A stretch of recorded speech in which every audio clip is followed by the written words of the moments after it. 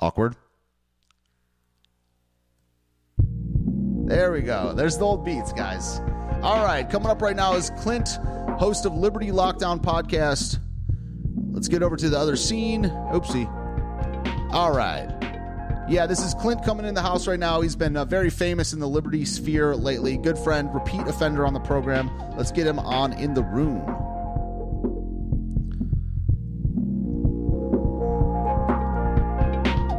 Oh, yeah. Yo, yo, yo.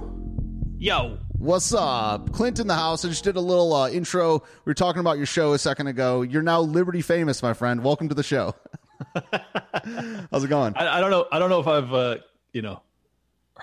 crossed that hurdle yet, but definitely talking to Dave Smith makes you feel like you got something going. So it was a blast. So you just had him on your podcast, and you were also on Robbie the Fires with him. Why don't you go through you put out this tweet the other day that it was like the sickest schedule for Liberty podcasting I've ever seen, and you got a good shout. Like you had Pete Quinones on about a month ago or something like that. What have you been doing the last month and a half? And tell us your schedule for March. Sure. Well, so do you want the origin story, how this took off? Oh yeah, we want the whole thing. All right. Well, so Pete is really what set this all off. So I am forever in his debt. Essentially, he came on my show, probably thought I was, just some idiot to talk to. And he came away really impressed because I laid out my case for the coming real estate economic crisis. And because of that, he was very supportive, and he decided to have me on his show. And so he shouts me out, and then he references me pretty much every episode. So like he just keeps bringing it up to new guests and new guests. It's like 4 episodes in a row. He's mentioned, he's like Clint from Liberty Lockdown, Clint from Liberty Lockdown. It's like, it's crazy. And every time that happens, and then also I had Magnus Panvideo on, who was the guy who gave that speech in Michigan on the steps with all the Boogaloo Boys. And yeah, you got mentioned on InfoWars. Yeah, I forgot about this. Yeah. So because of that, I was the one that posted the video that went super viral. So Magnus reaches out to me. I think it's some anonymous account. I don't think it's actually him. Turns out it is. So I have him on my show, I don't know, 6-7 weeks ago. And then he proceeds to go on this circuit of all the biggest shows in the country. He's on InfoWars. He's on Jimmy Dore. He's on, I don't even know, everything. He's on everything. And he references me a few times on those. So that kind of gets the ball rolling. And then Pete comes on. I impress him somehow. He then has me on his show. It goes crazy from there. And then he goes on to Part of the Problem with Dave, mentions me again. Dave had just started following me, and I had a debate with this neocon idiot. Oh, yeah. We're talking about that later for sure. Okay. So I have this debate with this neocon. I posted a clip from it, which is just like a 60-second tear where I just kind of eviscerate homeboy. And Dave sees it and comments, "Yo, you got a link? I'd like to see the whole thing." And I was like, holy shit, Dave fucking Smith is about to watch me debate some clown for 2 hours. I hope I did a good job. And sure enough, when Pete goes on to talk to him about me on Part of the Problem, Dave now knows me. So they both simultaneously go like, "Oh, that guy's great." And I'm like, what the fuck? I didn't even know Dave really knew who I was. He just started following me like a few days prior. So anyways, that's how it all happened. And then I reached out to Dave, and and then I run this gambit where I'm like, I'm going to donate $250 to the LP Mises Caucus. And then Dave like retweets it, and he says something else. And I'm like, "Yo, I'll double it if you come on Liberty Lockdown." And he's like, "Consider it done." So that's the whole thing. That's how all this happened. Wow. That's awesome, man. So can you explain for the people that, so what is, I was in the LP. I actually burned my LP card on a live stream, and I was like, I'm out, and I tagged Nick Sarwark in the video. And but I do like the Mises Caucus. So can you explain to the people why, what the Mises Caucus is, and why it's kind of the in my opinion, I don't know if you probably agree that it's the best branch of the Libertarian Party. What are they about, and why do you like them? Yeah, I think that they're really the Ron Paul wing of the Libertarian Party, and I don't know why there has to be a wing for that. It seems like that should just be the party. So essentially, the party was taken over, in my view, by some, woke progressive type libertarians. And as we saw in this most recent election, it was a fucking catastrophic mistake. Yeah. So when they started to virtue signal with this, it's not enough to be not racist, you have to be actively anti-racist, and it just completely dismantled what libertarianism is really all about, which is about individualism and not about groups at all. Not really. I mean, not in the collective sense. So anyways, that's what the Mises Caucus is all about. And I've been basically just discovering them over the past, 18 months or so, that like every single Twitter account that I follow that I actually appreciate happens to be a participant in the Mises Caucus. So then, I'm actually moving out of California, but as soon as I get settled, I'm going to be, hopping in there and trying to take over along with them. Are you going to try to like run for something, or are you going to try to just be active in the inner workings of the party? I don't know. I'll definitely try and be a delegate, because that's what we need. We need delegates to vote for the presidential candidates, because that's the big problem at this point, is that the woke, even though they are outnumbered, in my opinion, by the Ron Paul acolytes, because they are more active, because they are all the delegates, they continue to put in relatively milquetoast candidates, like Gary Johnson and Joe Jorgensen. So I'm interested in getting involved, particularly because I want to see someone like Dave Smith or Tom Woods or someone who's a real deal hardliner actually carry on this mantle and run in 2024 and see if we can. I don't think we're going to win. I'm not delusional, but I would like to have, if we're going to have a libertarian presidential candidate, I want them to be fucking the real deal. And I know that if the Mises Caucus takes over, they will be. Yeah. Okay. And so when Robbie the Fire says the Mecox, is that what he's talking? King of the Cocks. Okay. Yes, that's exactly what it is. I didn't know that for like the first 17 times he said that. I had no fucking clue what he was talking about. But yeah, that's what it is. By the way, this lineup that you referenced, including obviously coming on your show.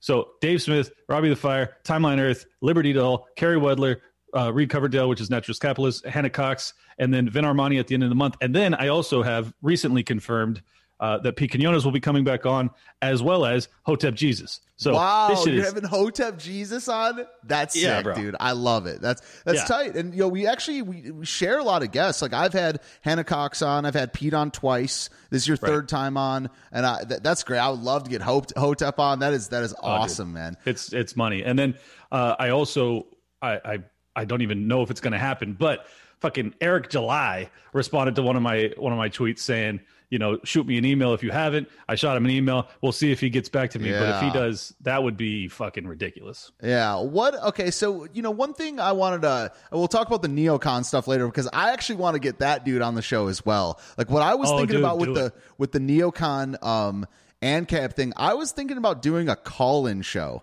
where I put like a blast out to all the, those two warring tribes amazing. Or whatever. So I want to get him on. I want to get Ace on, whoever wants to call in and just do just a shit show about the, not because, I'm a non-interventionist for sure. I found those debates to be pretty interesting. But before we get into that, last night we did a segment on what you would call, like degeneracy, or some people who are proponents of it would call it like sexual freedom, and we covered everything from like, everything from like pro-abortion to like pedophilia to just being, like polygamy and all this stuff. And that to me is the area of culture that it stops me from being a full ANCAP. That's what, like, where it's like, I don't find that now I do. Someone said in the chat last night that, there's definitely more those type of degenerates on the left. I completely agree. But the people in the pro-liberty segment, whatever side of the aisle you're on, right or left, there's going to be more like sexual degenerates than the people that are pro, what the opposite of that. So what do you think? I mean, do you think the libertarians need to do anything about those people? Do you think, what is the answer? And because more liberty, in my opinion, is not the answer to that. And I'm also not a fan of the boot of the state, like just squashing down everybody. I'm anti-government, but I'm also more anti-abortion. I'm more anti-pedophilia and I don't care if it's the state that has to take care of it. I'd rather it not be. I'd rather it done through cultural means, but it's not happening. Like, so what do you think about what the libertarians should or can or do about that subject? Well, let me start by saying I don't know of any ANCAPs that have advocated for defending pedophilia at all. So I don't. Those dudes are like, let's rev up the wood chippers. Like they're fucking nuts. So yes, I don't think that that's an issue in terms of societal degeneracy or anything like that. But they do believe to a large extent in sex work. Even though many of them actually oppose it deeply. So I guess the delineating factor is like, you would like to live in a society where there was little or no sex work. I think we actually agree, but I do not want to criminalize it. So like, I'm not endorsing it. I'm just simply saying I don't want people put in prison for two, agreeing adult parties that decide that they want to interact and trade sex for money. Like, I could give a fuck less if they want to do that in terms of criminality. Now, morality wise, obviously I don't want my daughter participating in any behavior like that. And I wouldn't want, my friends and family doing that. And I would try and dissuade anyone who were to talk to me about it and say like, hey, that's probably not a good path. Like, you should probably avoid that. But I think it's a social issue. It's not a governmental one. And I do think though, and I know you've gone a little bit more down the religious path as of late. My personal belief is that libertarianism has made a mistake by staking itself to atheism to a large extent. Because what we lack with that is that you still have to and first off, I am agnostic. I'm not actually very religious. However, I think that there's a tremendous amount of value for a lot of people when it comes to morality, when it comes to being religious. And I think that we have witnessed the decline of our society to a large extent based off of the fact that we have become more and more atheistic, and we haven't filled that void with principles of morality to replace it. It's just kind of like we're getting rid of religion, but we're also getting rid of morality simultaneously. And like, I don't think that it's necessarily tied together like intrinsically. Like, I think that you can not be religious and still be a very moral person, but for some reason societies don't seem to behave like that. So maybe I'm an anomaly. I don't know. Yeah. That's really good points you're making. I think that's definitely, I mean, as a religious person, of course, I think anytime a party, makes themselves, they embrace atheism, it's going to end in a bad way, even if it's 200 years from right now. Like a lot of the things, well, it won't be. It's going to be a lot won't sooner. be. Yeah. Even, I'm just kind of trying to steel man it in a big way, but it won't be. Exactly. And I see what you're saying about sex work. I don't really have my mind. And first of all, I don't call it sex work. I just call it prostitution. I don't know. Like, I don't know. My phrase as of late has been like, I just work here. Like, I'm not in charge here. I'm not going to run for office. I'm not trying to, like, I don't know. I don't have my mind made up on to what extent prostitution should be like legal or not, because I come from a libertarian background, and you always have to ask yourself, what are you willing to bring the violence of the state against this thing? And I really, really think about, for sure, pedophilia. I don't care who does it. I don't care who does it. But I think we need to legalize vigilantism when it comes to that. Yeah, stuff, but then the problem with that though is then you open the door to vigilantism, which means so with something, which means you can use vigilantism for more and more things. Like, I used to think that the slippery slope was a fallacy. Now I think the slippery slope is just a thing in almost all ways. As soon as you open the door, it's just a truth. So I don't know what I would do about like this sex work or prostitution thing. I just, a lot of people in the chat are saying it right now that like I'm a pro shame. I want to bring back hard, like you're calling it a social issue. I agree that it's a social issue. And I just want to bring back hardcore shame, banishment, ostracism. And that's what we have with religion. Yeah. Because then you have a network of people that say like, well, sure, this isn't illegal, but it's fucking morally reprehensible. So that's why I think that, you know, we've lost all semblance of society and social cohesion and you know, shame and regulating people with shame. Like I don't think that's a problem. I think it's way more evil to put someone behind bars than it is to tell them that you think that they're a shitty person. Like I would much rather people be upfront about it and be like, yo, I think that you suck. I think you should stop sucking. Yes.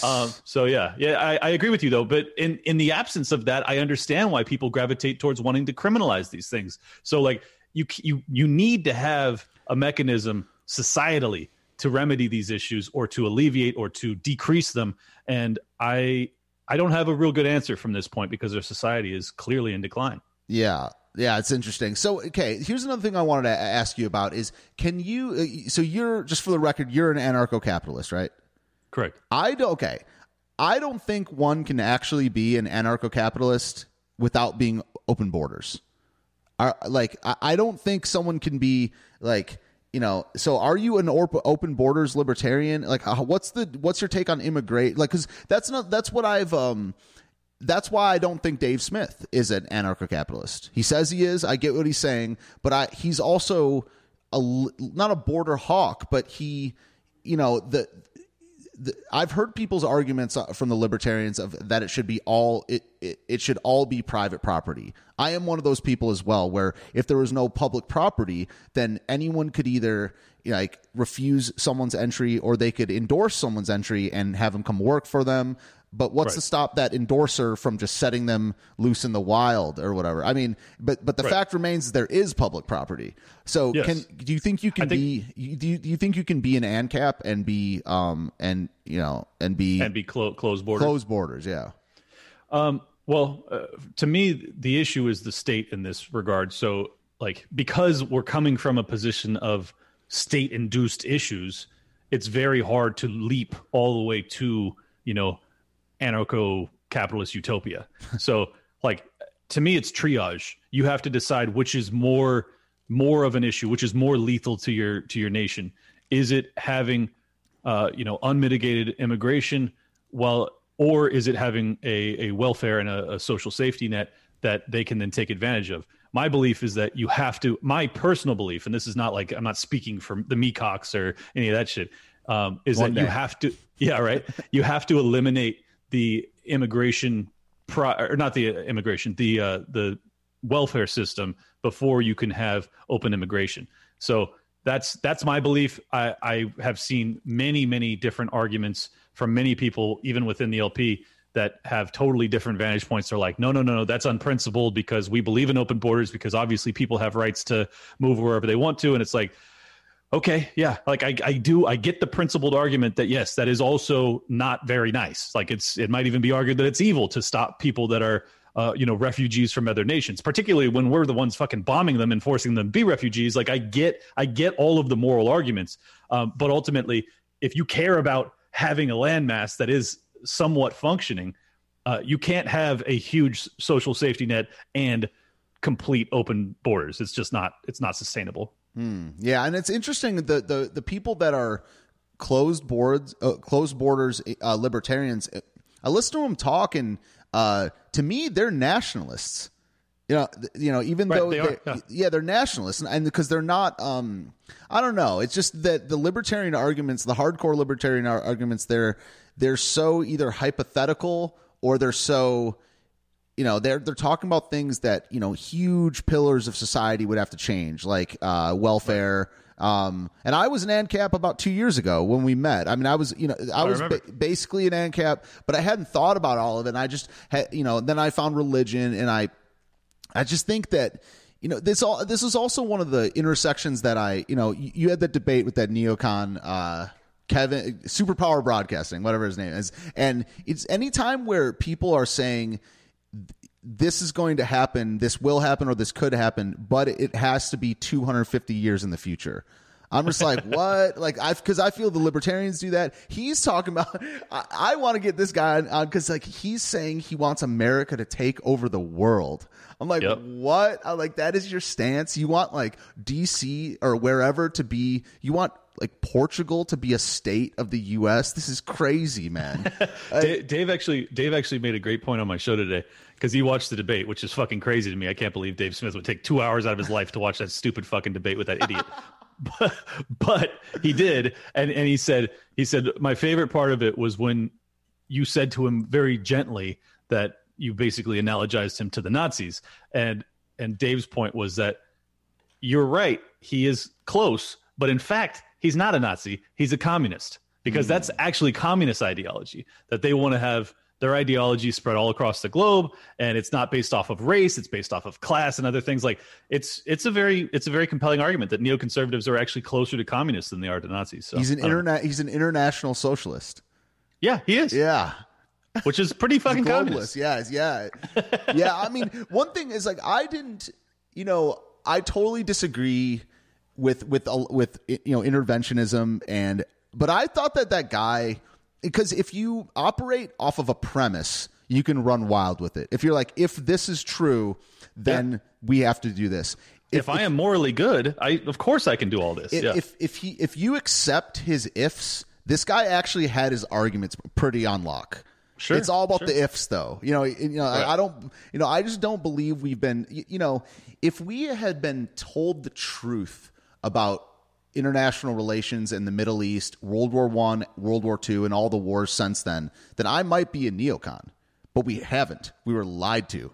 This is bullshit. Yeah. So it's right. Once you start challenging the view of history and you realize that it's all been for economic reasons or, just power reasons or, it all goes back to economics, right?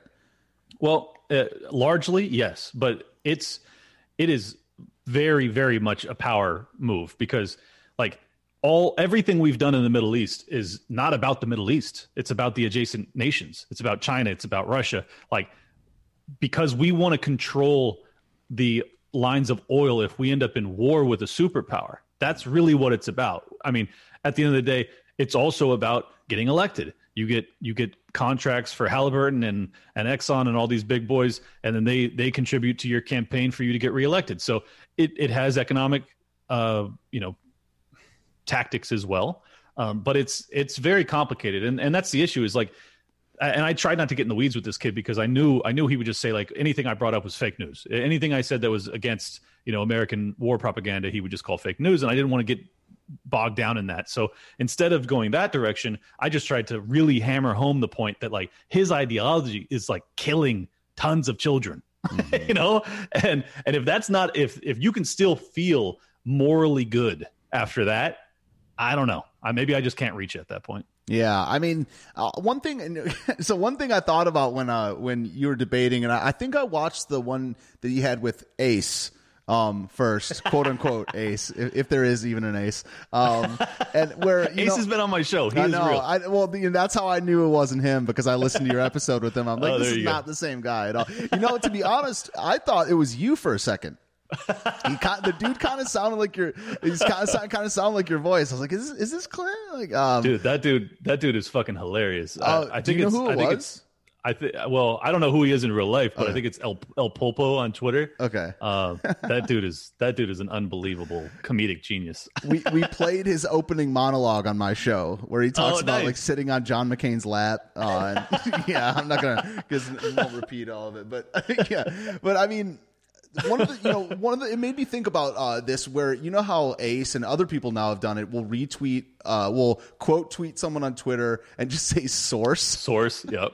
And I was thinking about that with what you just said. Is I wonder where Superpower Broadcasting gets his sources. Where are you? It seems like it's straight from the CIA or something like that.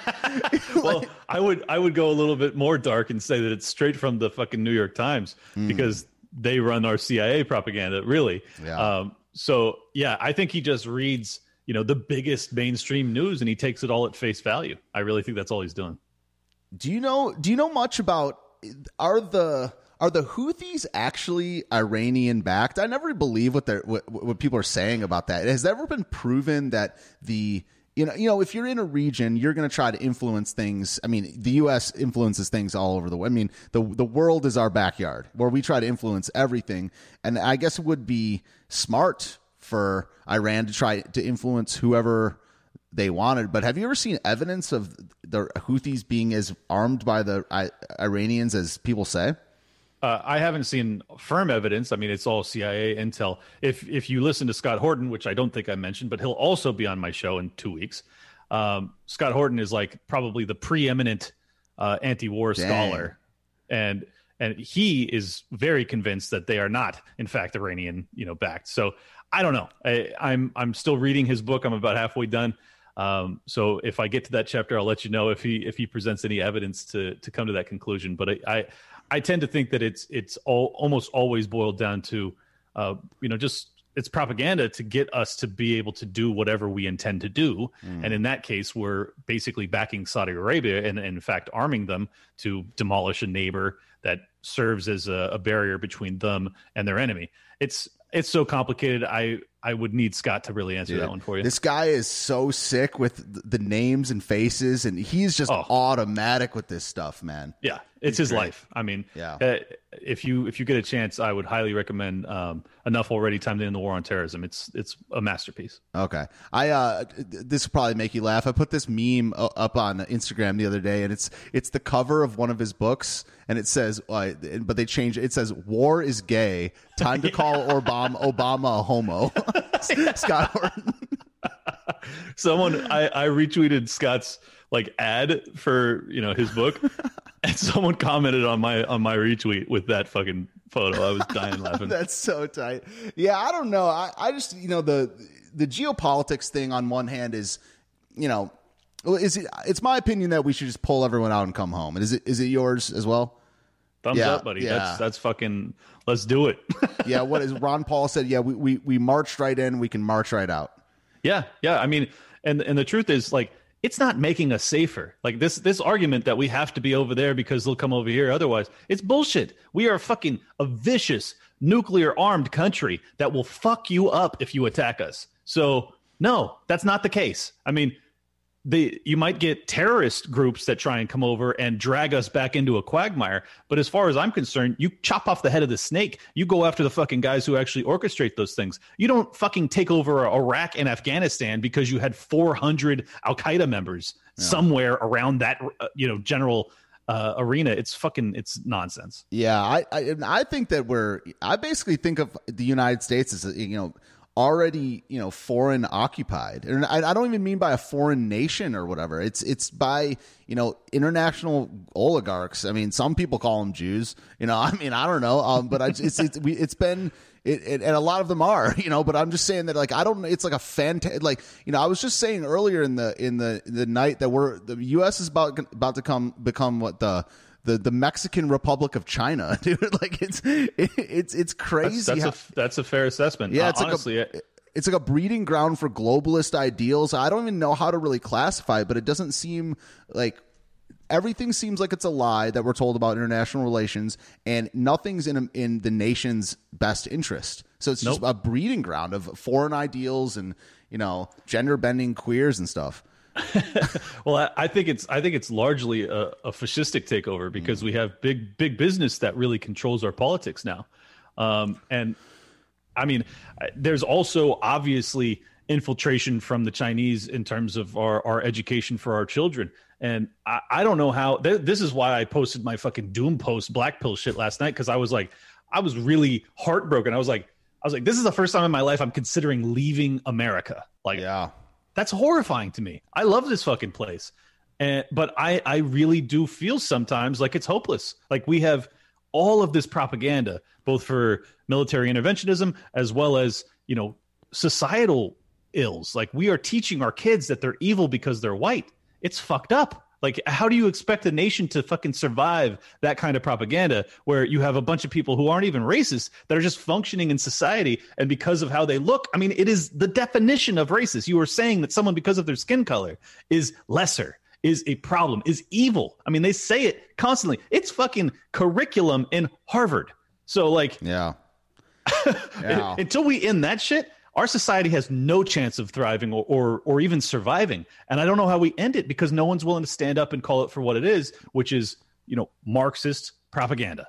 Yeah, I mean, but that's interesting though, because Marx, Marx was a communist, and I think when people say Marxist, I don't know the progression of the history of this kind of thought so much, but I have read two of Marx's books, which makes me more educated than most people that use the word Marx. For sure. Yeah.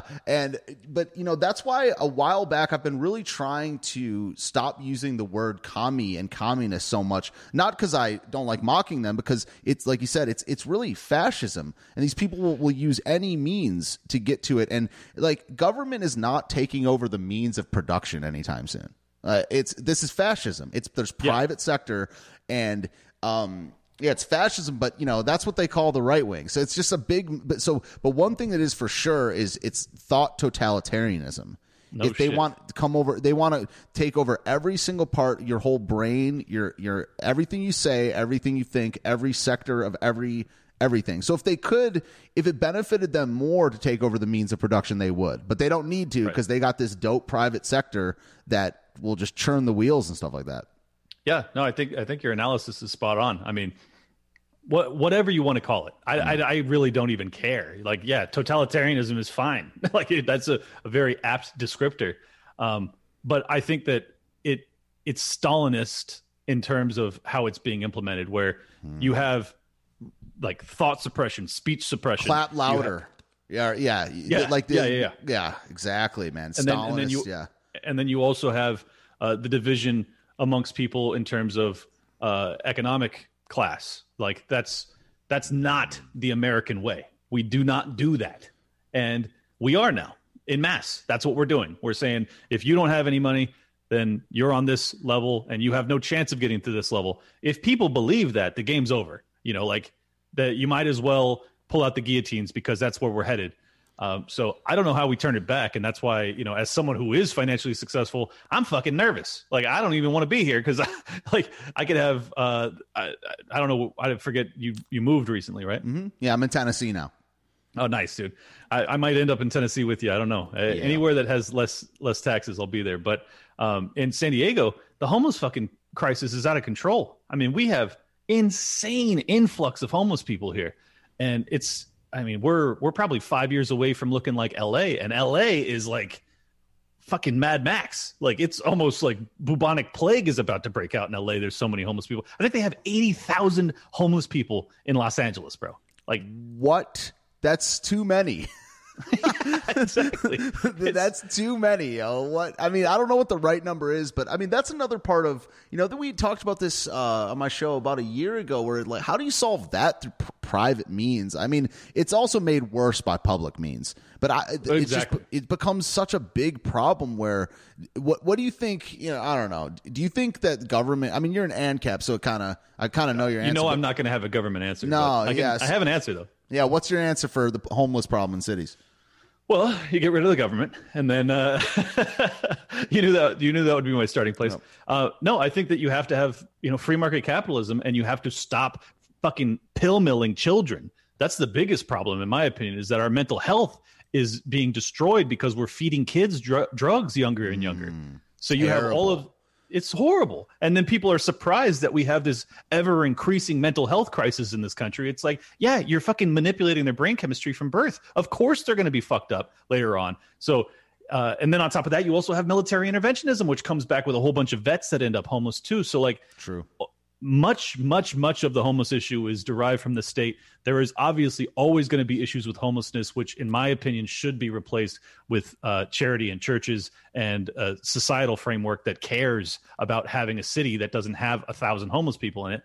And we're so far away from that because we all pay so much in taxes. We just have, given up that responsibility. We say, oh, the government should fucking handle it. I'm paying taxes. Well, they aren't handling it. So what are we going to do? Yeah, it's such a mess. We're so many decades past where it should be. It's such a mess. Are you that slippery slope you mentioned earlier? We're way down it. Yeah, and so what I've been explaining to even to kind of older people, I'm 33, so people in their 50s and stuff, that a lot of these things happened before almost everyone alive was even born. It's so far past it. So even when people are like, okay, boomer or whatever, like a lot of the boomers aren't even responsible. It happened before they were born. I mean, they mishandle it though. they they did. Yeah, they didn't help per se, but yeah, I agree. Dave actually was on my show and he was saying exactly that he was kind of placing blame on the boomers for not having stopped this. It's like, okay, well, if you want to blame them, then you should blame us because we're not stopping it either. Like I think that the blame goes all around. Like if you're not willing to fight and die to stop this shit, the blame lands on your shoulders. I'm one of those people that deserves the blame. I'm not willing at this point to fight and die to get my freedom back. So I try not to blame people per se, but the truth is, you're right. 1913 is when our fucking freedoms were taken away. The Federal Reserve and the income tax. That's fucking when it started. Yep. From then on, it's just slipping, sloping.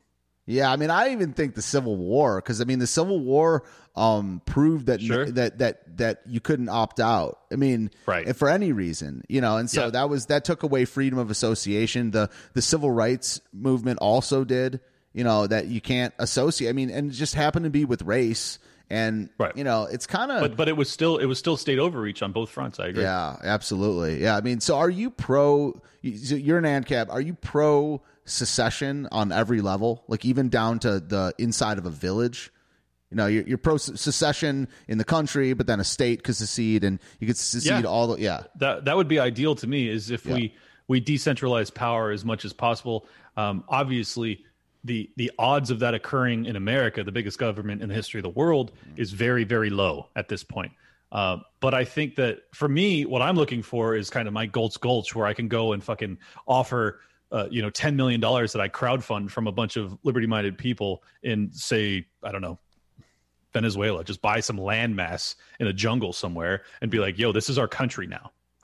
Like that would, but it's not a country. It's like a anarcho utopic type setup. And I think that's really, and I know it sounds completely nuts, but I am honestly looking at that now because I am financially well off and I have an opportunity to go do that. So I would still like to have some like-minded people around. I don't really want to be a fucking lone wolf in the woods for the rest of my life. So I don't know. It's, but yes, to answer your question, yes, very much in favor of secession. I think that it's our best hope. And I hope that, somewhere like Texas with a bunch of armed, red-blooded motherfuckers decides to go for it. We'll see. Yeah, that what you said about the about like having a libertarian, utopia or whatever your point is, that made me think of that episode that you had with that professor that studied anarchy. That was an awesome episode, man. Dude, unbelievable. It was awesome. You even there was this one rant that guy went on about his own personal beliefs. When I was listening to it, I was like, this is unbelievable. And when he got done, you were like, dude, that was unbelievable. Like we had like the same thought at the same time. I was like, what? Because he talked about history. Blew my mind. Yeah, he talked about history for 45 minutes, but then you just asked him about his own personal beliefs, and he just summed up. I don't know. It's hard to classify, but not a one size fits all, but like a flexible type of anti-government approach. Yeah, I thought it was beautiful. I mean, and that's the truth. Like we do have different values. I'm not trying to implement my belief system on the entire planet. If I were, I would be a neoconservative. You know, like I am interested in freedom for me and people like me. That's what I'm interested in, and that's all I'm seeking. But yes, to your point, that dude is the Scott Horton of anarchism. Yeah, that guy. Top of his head can talk for an hour straight. I didn't even have to fucking say anything if I didn't want to. He's just wow. What a genius. Yeah. So, and it was also funny about that episode. After we move on from this, I want to talk to you about economics because I'm pretty illiterate. Some people are bringing it up in the chat and stuff like that. But it's funny how you were like, I feel like you're not trying to bait him, but you're just trying to be like, how should we do this? You're like, given your expertise on anarchy, how should we do this? Like, should we keep it quiet? Should we? And you kept that going back to just like, sir, you're an expert. I was genuinely asking, man. I was like, yo, this guy, no one knows about anarchy better than this dude. So I'm going to ask him. And he told me, yeah, you need to shut the fuck up. If you're going to do it in America, you better be real quiet about it. Yeah. Not on a podcast. Yeah. Or a YouTube channel. Yeah. Yeah. You better have a fucking airtight VPN if you're going to be podcasting from that place. So, yeah, let's talk about economics, man. Like, I think we'd start, you mentioned earlier in the show that, Pete Quinones liked your take on the housing crisis or the housing bubble. What do you call? I mean, you're a mortgage broker, right? Would give your background as in your field and how you think this whole whole shitstorm's going. Yeah, I'm a private money mortgage broker, so I am not your evil banker that gets money from the Federal Reserve and lends it out to people at higher and higher leverage, then ends up bankrupting everybody. I am a person who takes capital from another investor. Sometimes it's myself, and I lend it to someone else who wants to buy a piece of property. It's classical banking. That's how banking used to work, and it's not leveraged. It's straight up. That's all it is. So that's what I did for the past 15 years. I started my own business 7 years ago, and then during lockdowns, I was essentially forced, due to the uncertainty with the economy, to stop. I was just like, I can't lend in this environment, because what I saw right away was, okay, people aren't working, they're not getting paid, they're not going to be able to afford their payments. You end up with a repeat of 2008 or 2009, the real estate collapse. So that's my concern. The only reason it hasn't happened already is because we've printed $7 trillion. And we're fucking helicoptering money. We're giving it to big banks. We're giving it to big business. It's all over the place. So I think that at some point that has to end, because if you don't end it, you will end up debasing the currency to the point that we become Venezuela. So you have to find a balance there. And that's my thesis, is that they will not find that balance. We will end up in an economic depression where the debt overhang becomes too much to sustain. It collapses. That's the opportunity for people like you and I to go out and buy depreciated assets and hopefully come out better on the other side of this thing. And then the Fed will probably inflate the dollar to its death after that.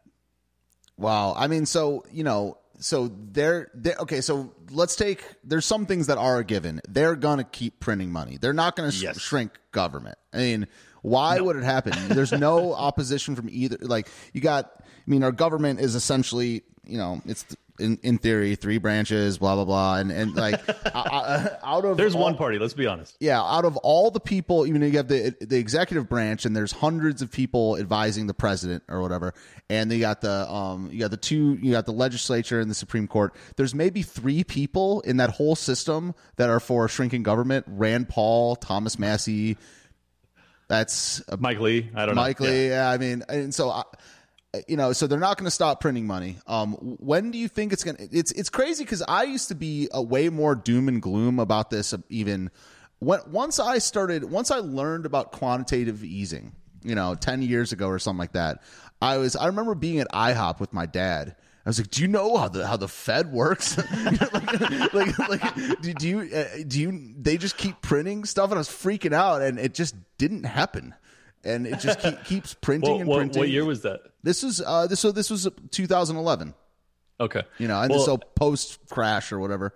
I think the point to be made is that the debt overhang was alleviated because of the collapse in 2009. So that's the thing that people forget, is when people get defaults and foreclosures and they lose their houses, it's tragic, but it's also necessary. Because when you have people that are borrowing more than they can afford to, and you have assets that are ever increasing, you end up making it so that young people can never buy a house. So it's actually healthy. It's creative destruction in a sense. You have to have an economy, but it's all a product of the fact that we have too cheap of lending because of the Federal Reserve, and we also have ever increasing real estate prices because of the Federal Reserve and printing. So on both fronts, real estate is a tremendous investment if you buy on a dip.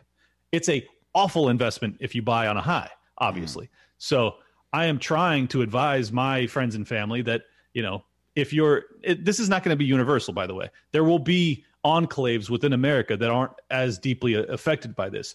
But if you're in a blue state where the economy's been shut down for the past fucking year, and you have commercial real estate that's sitting empty, and you have businesses that are all gone or lifting up their roots to go to some other freedom-minded state, I wouldn't expect those states to bounce back. And if they stop just handing out money like they continue to do, I think that you'll see a real depression in this country. And, my estimation for the timeline on it is 18 to 24 months probably, because they are planning on having the moratoriums and forbearances on foreclosures and evictions until at least June. And if you apply in June, it'll last 6 months. So essentially the rest of this year, we're not going to have foreclosures still, most likely. Wow. And if that's the case, once that spigot turns back on, fucking look out, dude. So I'm thinking, I don't know, summer 2022. This this is just a real rough estimate. It's anybody's guess. They could pass another stimulus bill and another stimulus bill, in which case we end up in fucking Venezuela hyperinflation. So I don't know, but it's not going to be pretty, and we need to hedge both ways. Yeah. So what is the government is not going to disband itself. We're not going to go to the government's not going to become libertarian anytime soon. What is to be done? What can you do realistically about this stuff? I mean, like private co-ops. I mean, private communism. Where you just like pool money together. Like, what are some actual solutions that can be done on a bigger scale? Yeah, well, the problem is the bigger scale. Because we exist in a state that is the biggest in the history of mankind. I don't think that you'll get away with doing it at scale. I think that it's almost incumbent upon us to go into our little enclaves and create 10 and 12 people communities that are all Navy SEAL caliber dudes that can protect families, and then you kind of reproduce in your little cult there. I mean, it sounds crazy, but like I think that's probably your best bet to survive what I see coming if I'm right. If I'm wrong, you'll just have another couple decades as this shit gets worse. So I think it's still worth preparing for the worst, because it's not going to last for you and I, since we're in our 30s. It ain't going to fucking last for the rest of our lives. I can assure you of that. So hell no. I mean, what cannot continue will not continue. I mean, exactly. It's kind of like a simple math, or a simple, tangible products run out. And they're backed by, I mean, we buy them with, magic squares or whatever we call these things called dollars. But eventually you got to buy stuff. I mean, it's nice. I got 7 chickens. I'm swimming in eggs right now. It's great. I'm getting my garden kind of worked on tomorrow. I like your egg updates every day. Yeah. I'm trying my best, trying to inspire people or whatever. But it's just, I think that private enclave idea sounds based, man. I do too. It's just because it would be beautiful too, because then it's so crazy. Like, I hear myself saying this shit, and it's so not me. I've never thought about doing any of this stuff, but like, I'm just reading the writing on the wall. Like, I'm not trying to be a doomer. I'm just telling you, I am a fucking economics guy, and this is what I see coming, and I'm just fucking being honest about it. Like, I might have to join a cult and go live with a bunch of fucking ANCAPs and like have one of the women ends up being my wife, and we fucking reproduce. And then some other woman that lives in the commune ends up being the teacher, the home teacher for all of the kids in the commune or some shit. Like, I could actually end up in that scenario, and that's wild to me. Wow. I mean, that is, so would you, if you could, I mean, you talked in that tweet. I just looked up that tweet that you're talking about, where you put it out, where you're thinking about leaving America. Why would you leave him if you had to stay? Say they build a wall, the Ron Paul wall, where it keeps people in. He made that quote where it's like, consider that it's to keep people in. Where would you go in America? Like something just really rural? Would you try to give another city a chance? I think cities are dead. No, I would not give a city a chance. That's for sure. Yeah, Pete has blackpilled me on that idea for damn sure. What is this? What is a city to you? Like, what population size is a city? Man, in terms of danger, I think a population size. I don't even know. San Diego's got 1 million people. I would say anything over 10,000 probably would be dangerous. Okay. I'm talking getting down in the sticks type shit if you want to survive this. So that's kind of my path as far as where. My buddy Evan is all about Alaska. I'm born and raised. I'm born and raised San Diego, so I don't know if I can mess with that. But I still, even though they had lockdowns, and I fucking hate that, I'm still considering Texas. I'm considering the Dakotas. I'm considering Tennessee. Like any of those places that I can get rural, but maybe within an hour of a major city. Something like that, I think is probably what I'm looking to do. And the problem is I'm not wifed up yet, so I gotta be somewhere where I can still find some ladies. So I gotta find this balance, Yeah, absolutely. This might make you laugh. Might be wrong in the chat. Says, and the neocon he debated would want the commune burned down. He's right. No, he would want us nuked. Actually, yeah. Homeboy wants to nuke North Korea straight up. Yeah, that's crazy, man. I mean, man, I really want to get that guy on. I might get him on before, or I might just reach out. I might even try to do one of his go on his show and do one of those little neocon streams, because I'm not as hostile towards the viewpoint. I'm definitely opposed to the viewpoint, but I actually like listening to people, and I'd be interesting to just like sit with 5 of them in one of their little gay shows and just just be like, state your case, because when they do those little post debate, I watched a couple of those too. Yeah, me too.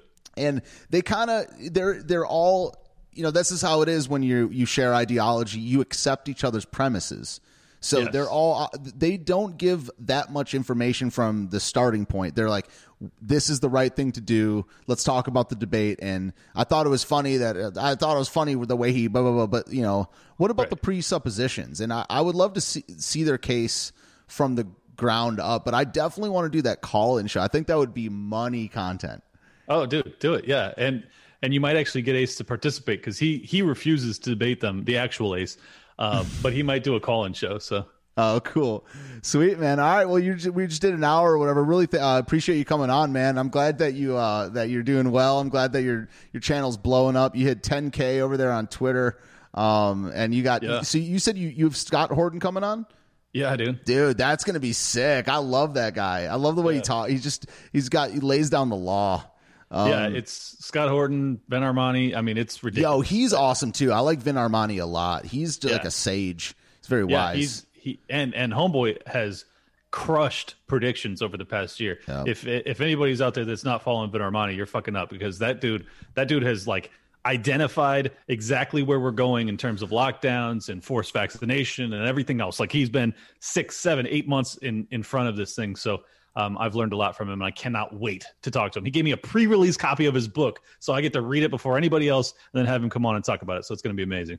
Yeah. Oh, yeah. I had a couple more quick questions before we go. What's your opinion on cryptocurrency and I guess Bitcoin specifically? But just do you have crypto? Do you recommend having it? Like, what's your deal on crypto? I do, and I am a huge believer, actually. I am also a believer that the government will criminalize it, so be prepared to go black market with it. You need to know what you're doing. You have to be able to buy it anonymously or mix it after you purchase it.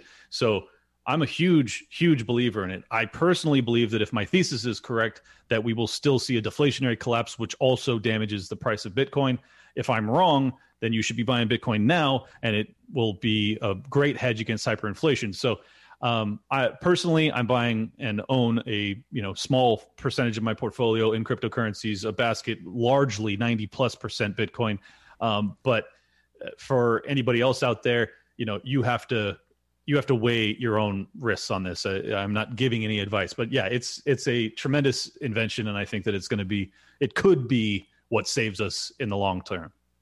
Isn't it Peter Schiff that is completely anti-cryptocurrency? Yes, he hates it.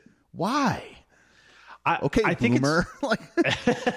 Well, I honestly, I have to have some sympathy, because I heard about Bitcoin in 2010 and I didn't buy in until last year. So like, I am also a late adopter. I think the problem is that older guys, people that have participated in the markets and managed investments, classical, normal investments, it's hard for us to wrap our mind around it, because it is a very new thing. It's essentially created out of thin air, and you're telling me that it's worth $50,000? Like, that's hard for fucking people that are against fiat to wrap their mind around. But then when you realize that there's limited capacity, there's 21 million, the network effects, like there's all these explanations that kind of give a reason for that value and that intrinsic value. So I hope that answers it. Yeah, I mean, it's just funny. I bought some Doge, and I just tweeted about it, like, dude, about to get rich off Doge. And this random, I think there's people that follow random hashtags and things like that. Yeah. This random guy doesn't follow me. I just was like, hashtag Doge. It's like, do you understand how Doge works? You should buy Bitcoin instead, because in Doge there's an unlimited supply. So I'm like, bro, I put $100 into Doge, and like, I'm just in it for the low. It was around the time of the stonks, the games. Yeah. I was like, bro, I'm just in this for the lulz, bro. Yeah, exactly. And if that's all it is, then I will not try and dissuade you from buying Doge, because I think it's fucking hilarious. However, I would also advise Bitcoin over Doge. Yes. All right. Yeah. So last question: when do you when do you like? People say this is not legal advice. This is not financial advice. I've heard you say it in a couple of your shows. Why do you have to do that? And when do do you actually have to do it? What's the whole deal with telling people that it's not financial advice when it like it really is? Well, because I'm a licensed real estate broker and mortgage lender.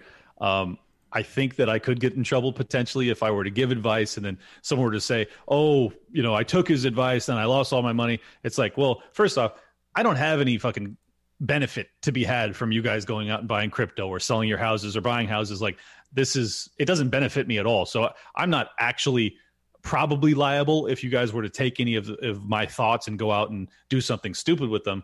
That's still on you. But I make the, blanket boilerplate disclaimer that this is not financial advice because I don't want to risk it. I don't want to have anyone dumb, trying to fuck with me essentially. Someone just hangs themselves from a bridge and like Liberty Lockdown is like, this is for Clint. This is just on his chest. That would be tremendous viral marketing. Yeah. Yeah, that's right. Cool, man. All right. So yeah, mods, if you want to link Clint's Twitter and YouTube in the chat right now, I'll throw it in the description later. Why don't you just plug your work? Cause this is going to be a podcast in a couple days or whatever. Where can we find you on the interwebs? Awesome. Yeah, at Liberty Lock Pod on Twitter, Liberty Lockdown on Instagram, YouTube, fucking wherever else. And you can get Liberty Lockdown podcast if you search on any podcatcher, Spotify, iTunes, everywhere. So thank you so much for having me on, man. I'm glad to see that you moved, and I hope things are looking up for you. Absolutely, yeah. Good luck with all the the future guests on the show and everything. We'll be in touch on the Twitter sphere. Okay. Hell yeah, brother. All right, peace out.